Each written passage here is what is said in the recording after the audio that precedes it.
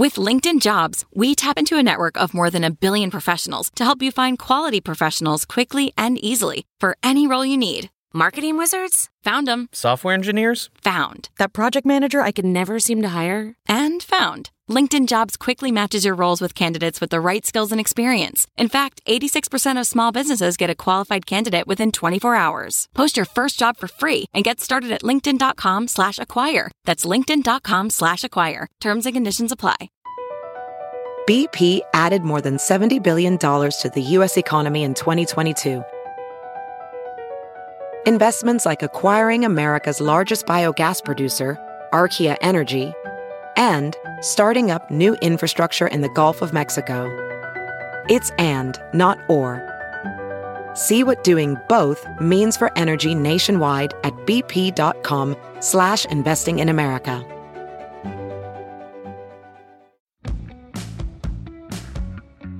John Sculley is the former CEO of Pepsi and Apple.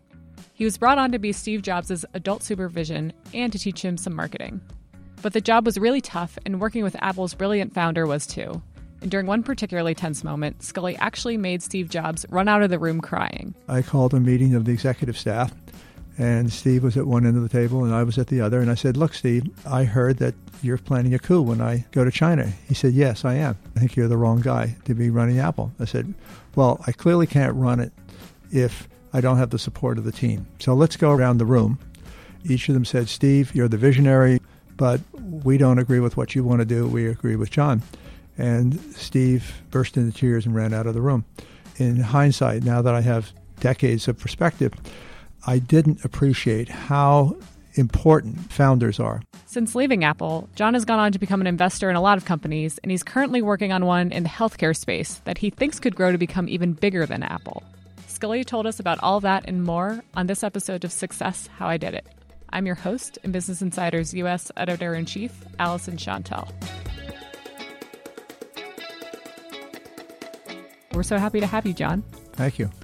So I want to go back to the beginning. Tell me about growing up.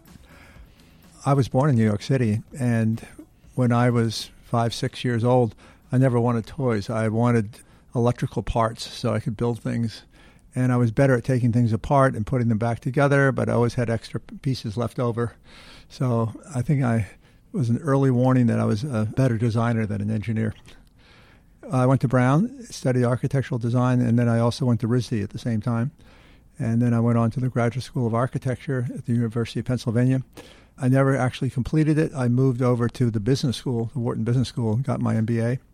I wanted to be an industrial designer. So I went to business school for that, and I then went on to marketing at Interpublic Group of Companies, which was one of the first organizations to actually think about brand marketing. And I worked on Coca-Cola's account, and then I was recruited by Pepsi, and I ended up being Pepsi's first MBA. I was called the High Wire Act because I was in my 20s, and I was given jobs of increasing responsibility that I was totally unqualified for. So talk about your first job at Pepsi and what it was like then. Well, I was the first MBA, and they didn't know what to do with me, so they put me out in Pittsburgh in a bottling plant, and I worked in the bottling lines. And then I was sent on to Phoenix, Arizona, where I also drove trucks, and I put up signs, Pepsi signage, in various neighborhoods in the 120-degree heat. And I was then sent on to Las Vegas for a month of training, and then finally ended up in Milwaukee. So I got a really hands-on introduction to the soft drink industry. I so appreciative of the fact that I was able to not only learn a business through what I'd learned at business school, but I was able to learn it with hands-on learning. And I'm a huge believer in hands-on learning. So you drove the Pepsi delivery trucks? I did, yeah. Wow. So from there all the way on up to CEO. Well, I learned some amazing things, and I'll give you a perfect example of it. I was appointed marketing VP when I was just turning 30 years old, and the first assignment I was given was to design a bottle that could compete with the little 6.5-ounce returnable bottle that Coke had that was a classic design. And we thought about that, and we said, so why are we trying to design another little glass bottle? We make our money selling liquid ounces. Why not design a really big bottle? And out of that came the development work of the first plastic bottle, the first 2-liter plastic bottle, and Pepsi brought that to market several years before Coca-Cola. It was a huge thing for us because at the time I became marketing VP, we were outsold by Coke in the U.S. 10-1 in 50% of the country. So we were really a regional brand. And when we came out with the 2-liter plastic bottle, it completely changed the way in which soft drinks were merchandised. Because I was a designer, I designed the merchandising equipment and all the various things around it to help introduce the 2-liter bottle. And then we followed that on with the Pepsi Challenge. You mentioned that, first of all, you hopped around all over the country for Pepsi, and you were the youngest VP in Pepsi by age 30. Eventually became a CEO within 10 years of being there. What do you think are the most important things you did during that first 10 years to take you from driving trucks to becoming CEO of the whole thing? Well, I was always insatiably curious. I still am. I kept observing when I was working in bottling plants, resetting shelves in supermarkets, out in the trade, talking to other Pepsi bottlers, observing, thinking, asking questions. Why is it done this way? I think that while I didn't know what the word entrepreneur was at that time, it's exactly the characteristics that I look for when I'm looking for really good entrepreneurs to lead companies, because you have to have an inquiring mind. You have to say, there must be a better way to do things. And now with technology at a point where everything is possible, how do we turn the possible into the probable? And it all starts with a passion to do something really well, to solve a problem in a way that's never been solved before, and to have just an incredible work ethic, to be persistent. And one thing you also touched on was the famous Pepsi Challenge.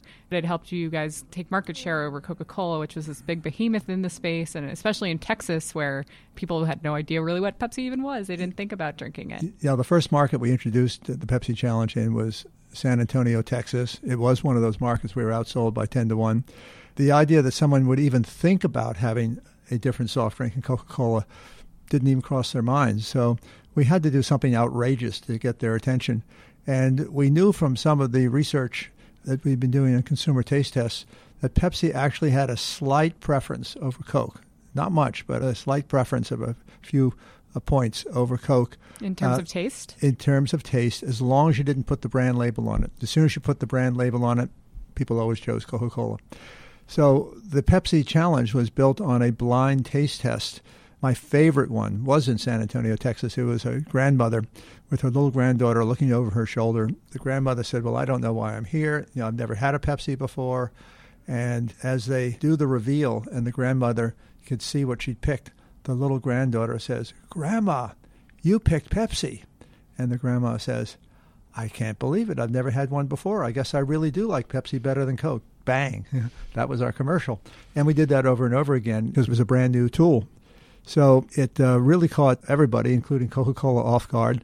Coke was outraged, and that was the beginning of the Pepsi Challenge. And is it true that you chose Coca-Cola in a blind taste test? Oh, I wish you wouldn't bring that up.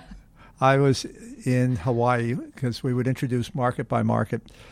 And fortunately, in those days, we didn't have cable television so that you could see something that happened in Hawaii all the way back on the mainland. But I was being interviewed live in Honolulu, and the lady interviewing me, as people were taking the Pepsi Challenge taste test, said, well, why don't you take the challenge test? And I sort of hesitated, but there wasn't much I could say. So unfortunately, I picked Coca-Cola. Well, it was an authentic test then, I guess. Yeah.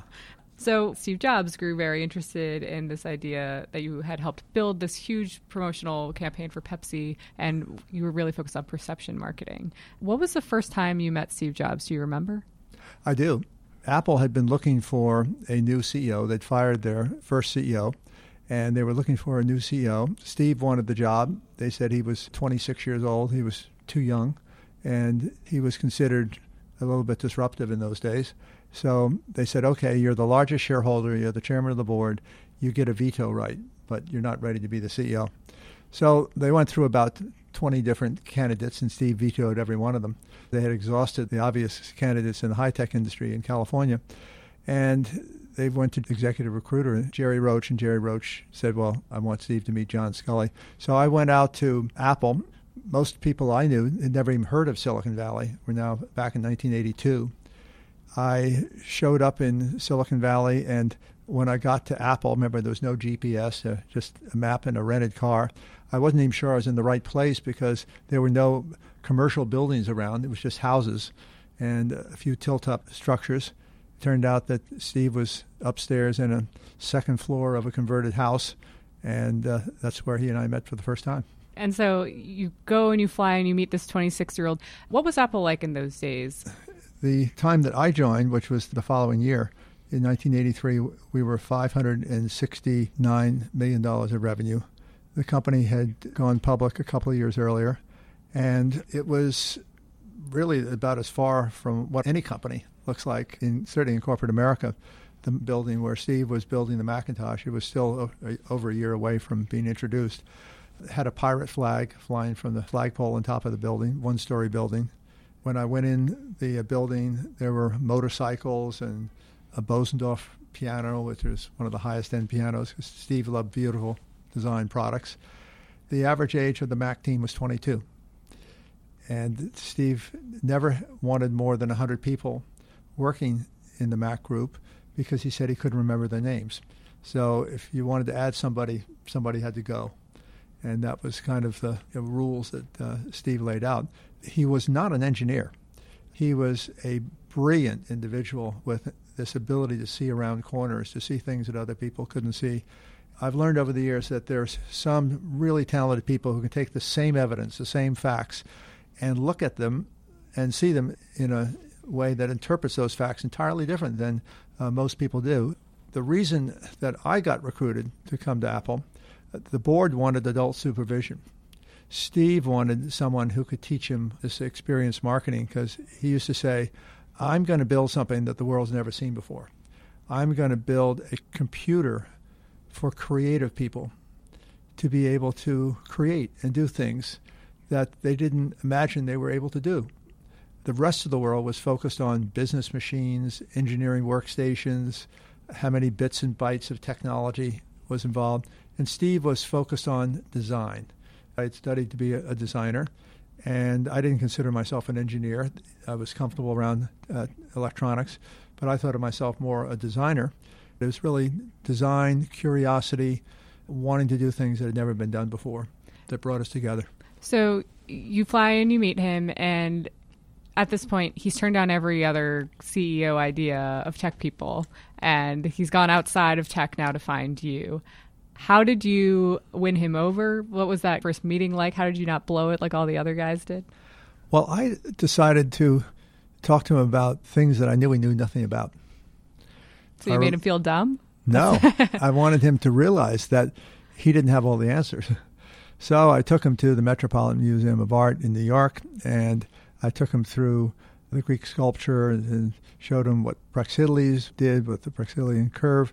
I showed him how the Parthenon was designed and the mathematics that was used behind it. And I started teaching him about all these things that he had never been exposed to before. And I think it was, in hindsight, a good way for us to talk to each other. Let's get to know each other on a subject that I thought I could spark his curiosity and something he didn't know anything about. And it worked. It worked. And originally you said no to the offer? The most memorable moment was about 5 months after we had met. We were together every weekend, either in California or New York, as we were getting to know one another. And finally, it was March of 1983, and we're standing on the terrace of the new apartment Steve had just bought. It was a triplex with a fabulous view, and we were looking out over the Hudson River. And as the sun was starting to go down, I said, Steve, I've been thinking about it a lot, and I'm not coming to Apple. I'm going to stay here in the East Coast doing what I'm doing. I'll be an advisor for free. Let's just be friends, but I'm not coming to Apple. And he stood right up close to me, maybe 20 inches away, and looked up at me and he said, do you want to sell sugar water for the rest of your life? Or do you want to come with me and change the world? And Steve Jobs was one of these people who always knew what to say at exactly the right moment to get what he wanted. So even then, I didn't change my mind. But a week later, I was working for Apple. We're going to take a quick break, but we'll be right back.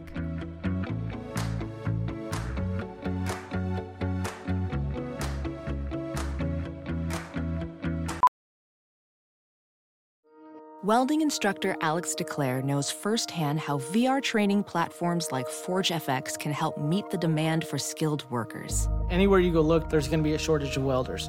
VR training can help welding students learn the skills they need to begin and advance in their career. The beauty of virtual reality is it simulates that exact muscle memory that they need. Explore more stories like Alex's at meta.com/metaverseimpact.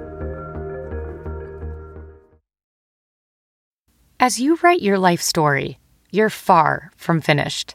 Are you looking to close the book on your job? Maybe turn a page in your career? Be continued at the Georgetown University School of Continuing Studies. Our professional master's degrees and certificates are designed to meet you where you are and take you where you want to go.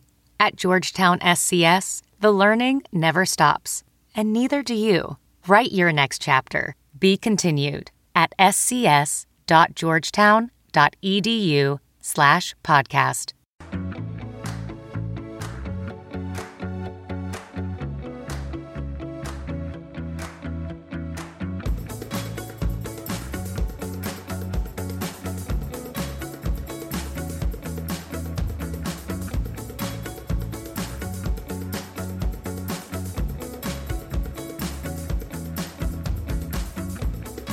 Was it hard working with Steve those first few years because he wanted your job, the board told him no, and then you come in? How was working with him? Well, the first year was spectacular because the board was very happy because they had some adult supervision. It turned out that the Apple III, the next product after the Apple II, failed. And then they followed with another product called Lisa, and that was failing. And the reality was that the only cash flow for the company was the Apple II when I joined. The Macintosh was still more than a year away, and nobody expected to be cash flow positive for probably 3 years. So my job became managing the Apple II. It didn't take any special knowledge of computers. It was all about marketing and sales. And we were able to, in that year, turn the Apple II around. We got back on a growth path, and it just was churning out cash flow. So Steve was happy about that. A lot of the things we did after the first year were around how do we grow the Macintosh into a sustainable business. And those were the things which actually laid the foundation for a lot of the things that even Apple uses today as first principles. But it also was what led to the breakdown in my relationship with Steve.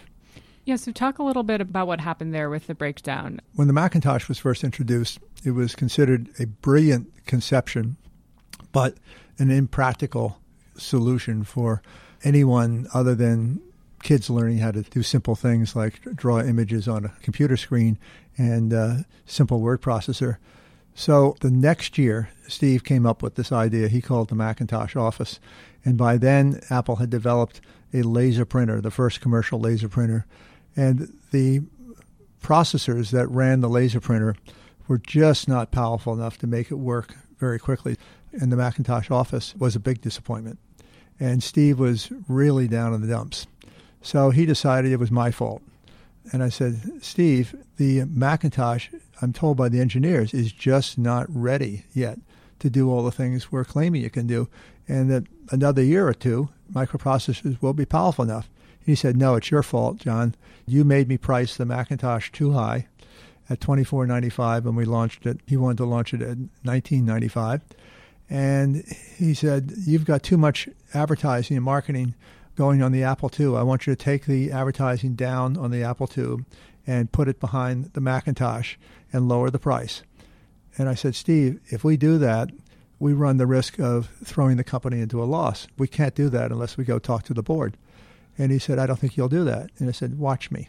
And so the two of us went and we explained our different positions to the board. They ended up meeting with us individually. And at the end of it, the board said, we want the third co-founder, Mike Markla, to go and do his own investigation, talk to the engineers, talk to the executives, and come back and make a recommendation to the board, which he did about a week and a half later. And when he came back, he said, I've done my investigation, and everybody agrees with John, not with Steve. And so the board said, Steve, you can still be the chairman of the board. You're the largest shareholder, but we want you to step down from the Macintosh group as head of it because you're too disruptive. Steve was very much in shock. He never thought that would happen, and he was furious at me.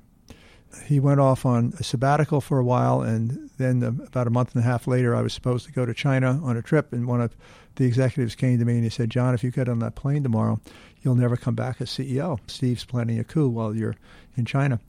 And so I canceled my trip to China, and I called a meeting of the executive staff, and Steve was at one end of the table and I was at the other, and I said, "Look, Steve, I heard that you're planning a coup when I go to China." He said, "Yes, I am. I think you're the wrong guy to be running Apple." I said, "Well, I clearly can't run it if I don't have the support of the team. So let's go around the room and ask each of the members," I didn't know what they were going to say, each of the exec staff members what they think. Each of them said, "Steve, you're the visionary, you're the genius. There wouldn't be an Apple without you, but we don't agree with what you want to do. We agree with John." And Steve burst into tears and ran out of the room. And that was really what led to him going off on a long sabbatical for about almost 4 months. He was never actually fired. But I have to say, in hindsight, now that I have decades of perspective, I didn't appreciate how important founders are. This was not a power struggle. This was two different points of view of how do you make the company sustainable. Can't change it. That's history. But it's actually beautiful that Steve did eventually come back to Apple. And, of course, he ended up becoming a very successful CEO. And Steve Jobs 2.0 had matured tremendously from Steve Jobs 1.0. So let's talk about what Apple was like after Steve while you were there. Revenues grew tremendously. One of your big projects, I think, was Newton. So talk about some of your big projects there and what those years were like after Steve. Well, I was actually there for 10 years as CEO. And if you repeat something long enough, people believe it's what happened. And a lot of people think that after Steve, the company crashed, and then Steve came back and saved the company. Steve did come back and save the company 15 years later. What happened in between was we grew the Macintosh into the largest selling personal computer in the world. It passed every other hardware product in the world. By the time I left Apple in the beginning of 1993, we were the most profitable computer company in the world, more profitable than IBM or HP. And we had $2 billion of cash, and we had $200 million of debt.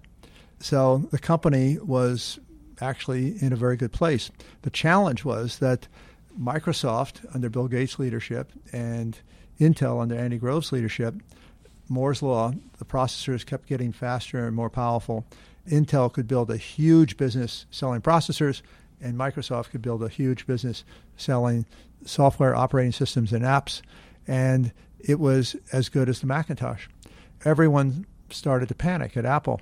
The board panicked, the executives panicked, and they said, "What are we going to do?" We'd have to lay off over 80% of our people.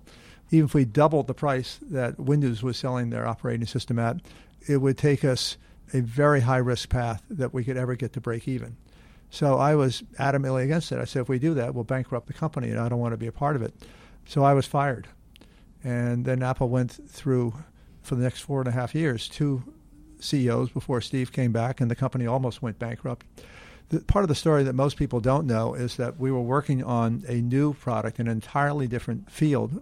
We called them personal digital assistants, and we were developing a new product along that idea called Newton. Newton was going to be our entree into this handheld market where you just have a touch screen. This was before the World Wide Web. It's before digital cell phones. None of this stuff existed at this time.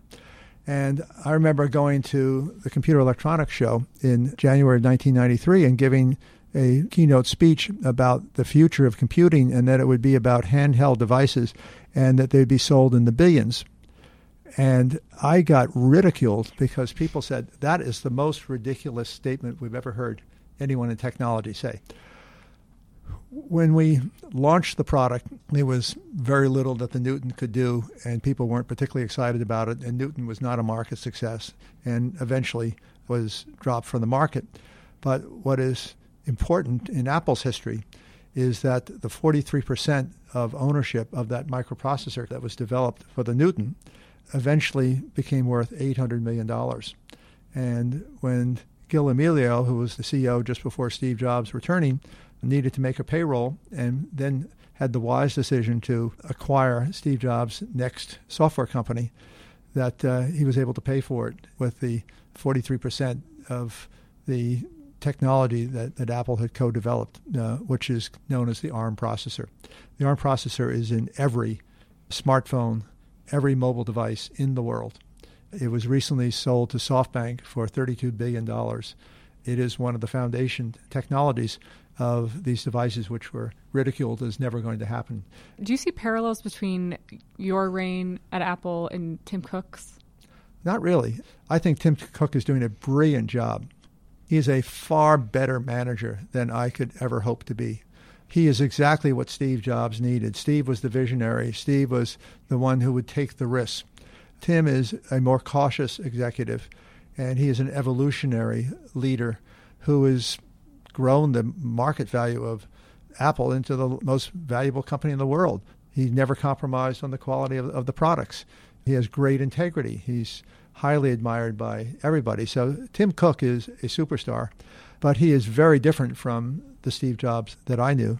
Take me into the time after Apple. I think I saw you say that someone told you you need to reinvent yourself every 10 years. So have you reinvented yourself? Well, after Apple, I went into a regulated industry. I was part of the founding team of a company called Metro PCS. I've been in financial services. A decade ago, when I thought about what I'd learned from Steve Jobs and Bill Gates and the noble cause, and a good friend of mine, Bob Metcalf, who invented Ethernet, he said, we have to reinvent ourselves. And as I thought about that, I said, well, I'm going to reinvent myself around a noble cause, which was healthcare. Here's a $3 trillion industry. It's not sustainable in the U.S. in its present form. There's all of this incredible talent that is inventing new ways to do things in other industries, and somehow healthcare got left behind. The most exciting thing that I've been involved with since Apple is a company that I'm part of the co-founding group and chairman of the board of, but most importantly, the chief marketing officer of, and just a fabulously talented CEO founder named Ravi Ika. Ravi realized that he could fundamentally change the way that we serve the most expensive population in the country for healthcare. 5% of the population accounts for $1.5 trillion of health spend. That's half the health spend in America. And what is that 5% of the population? These are the chronically ill.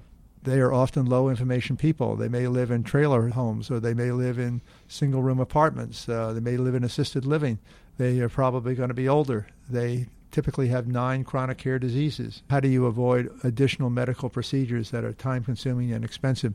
It turns out that the avoidable drug-impacted medical costs, this is out of that $3+ trillion of health spend, adds up to about $840 billion.